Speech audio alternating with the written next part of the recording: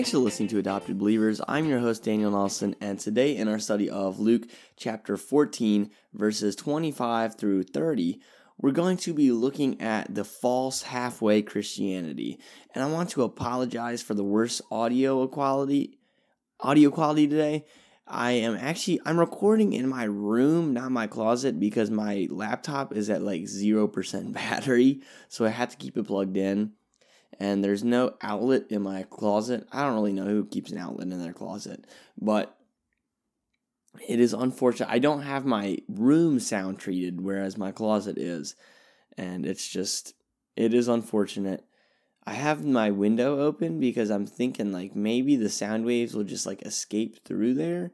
I don't know if that's how that works, but I try. So hopefully my editing skills can kind of take that away. Unfortunately, I don't have many editing skills, but we will see. But today's readings are coming from the Christian Standard Bible, and I know you're probably like, wait, why is it not the NIV? Like, you've already changed it 3 times. And it's just, I'm feeling the CSP today. And that's about it. So, the passage reads, "Now great crowds were traveling with him. So he turned and said to them, 'If anyone comes to me and does not hate his own father and mother, wife and children, brothers and sisters, yes, and even his own life, he cannot be my disciple. Whoever does not bear his own cross and come after me cannot be my disciple. For which of you, wanting to build a tower, doesn't first sit down and calculate the cost to see if he has enough to complete it? Otherwise, after he's laid the foundation and cannot finish it, all the onlookers will begin to ridicule him, saying, this man started to build and wasn't able to finish.'" So today, we see 2 things. We see the negative, which is a halfway following, and then we see, obviously, what we are commanded to do, which is bear the cross and follow Jesus, come after Jesus. So, halfway Christianity, Jesus uses the analogy of building a tower and not finishing it. And I think that's a good point. So if you think of, especially taxpayer money, whenever there is a halfway completed project, we always get mad. Like, think of road work. If they do road work halfway and don't finish it, we rightly make fun of them. Or if someone starts building a house or starts building a big old tower and then they don't finish it, it's like, look at these clowns. Like, imagine if Noah, when he's building his ark, built half of it and then just stopped. Like, people made fun of him as it was, but just imagine if Noah had stopped. Like, people would not have let him hear the end of it. And this is what Jesus compares a halfway faith. But yet, we do halfway faith all the time. We do this like, I'm going to commit to Jesus in everything that I do, except everything that we do is something that we already did. And we say, we're just following after Jesus, right? But we're not. We're letting Jesus follow after us. The way we live our lives doesn't change. We just, hope that we can sprinkle in some Jesus into what we already do. You see this with travel sports, where, we can bring Jesus to our Sunday games.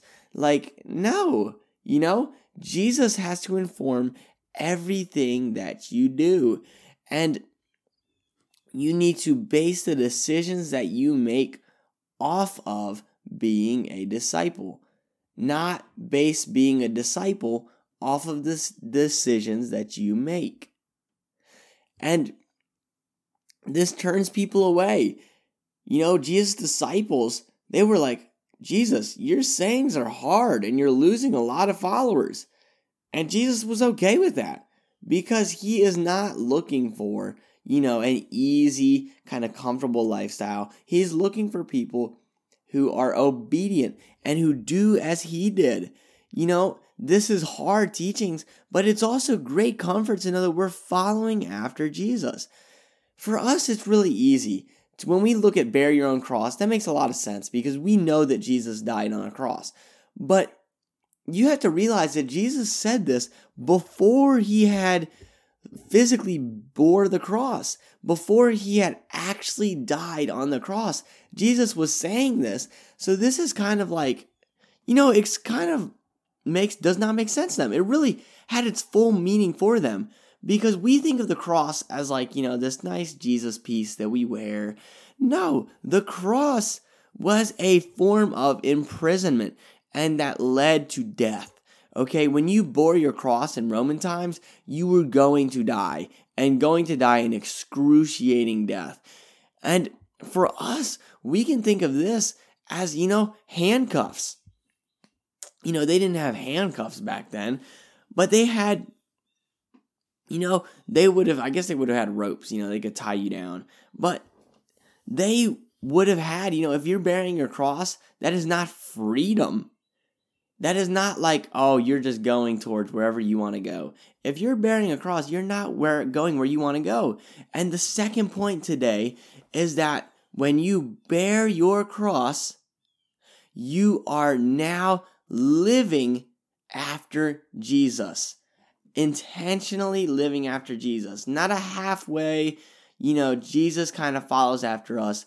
No, this is a come after me. Come after Jesus and be his disciple.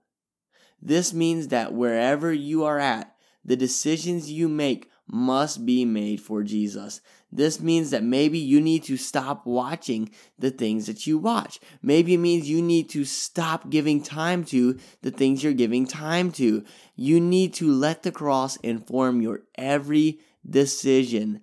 Everything you do must be subservient to King Jesus. This means that we are now slaves of righteousness. And this slaves of righteousness is not a bad thing. It is we are now on the way to glory. We are now living only for Jesus. And that is great news. We are now living for King Jesus. And we are now living in his command. That's great news. We now are not building a tower halfway and just to be made fun of. We are now heading towards glory and on Jesus' team where we know that we will have true glory. And so this means that these good things in our lives, our father, our mother, our wife and children, our brothers and sisters, these good things, even our own life, we don't live for those anymore. We live for Christ. That's who we live for. Then we can rightly do these things. Then we can, get these things that we need. It's, I see this all the time, where people live for their future, where they will just try and live to, and it's, it's earthly wisdom. You want to save up for your future and make wise decisions, but you need to let Christ be the first desire.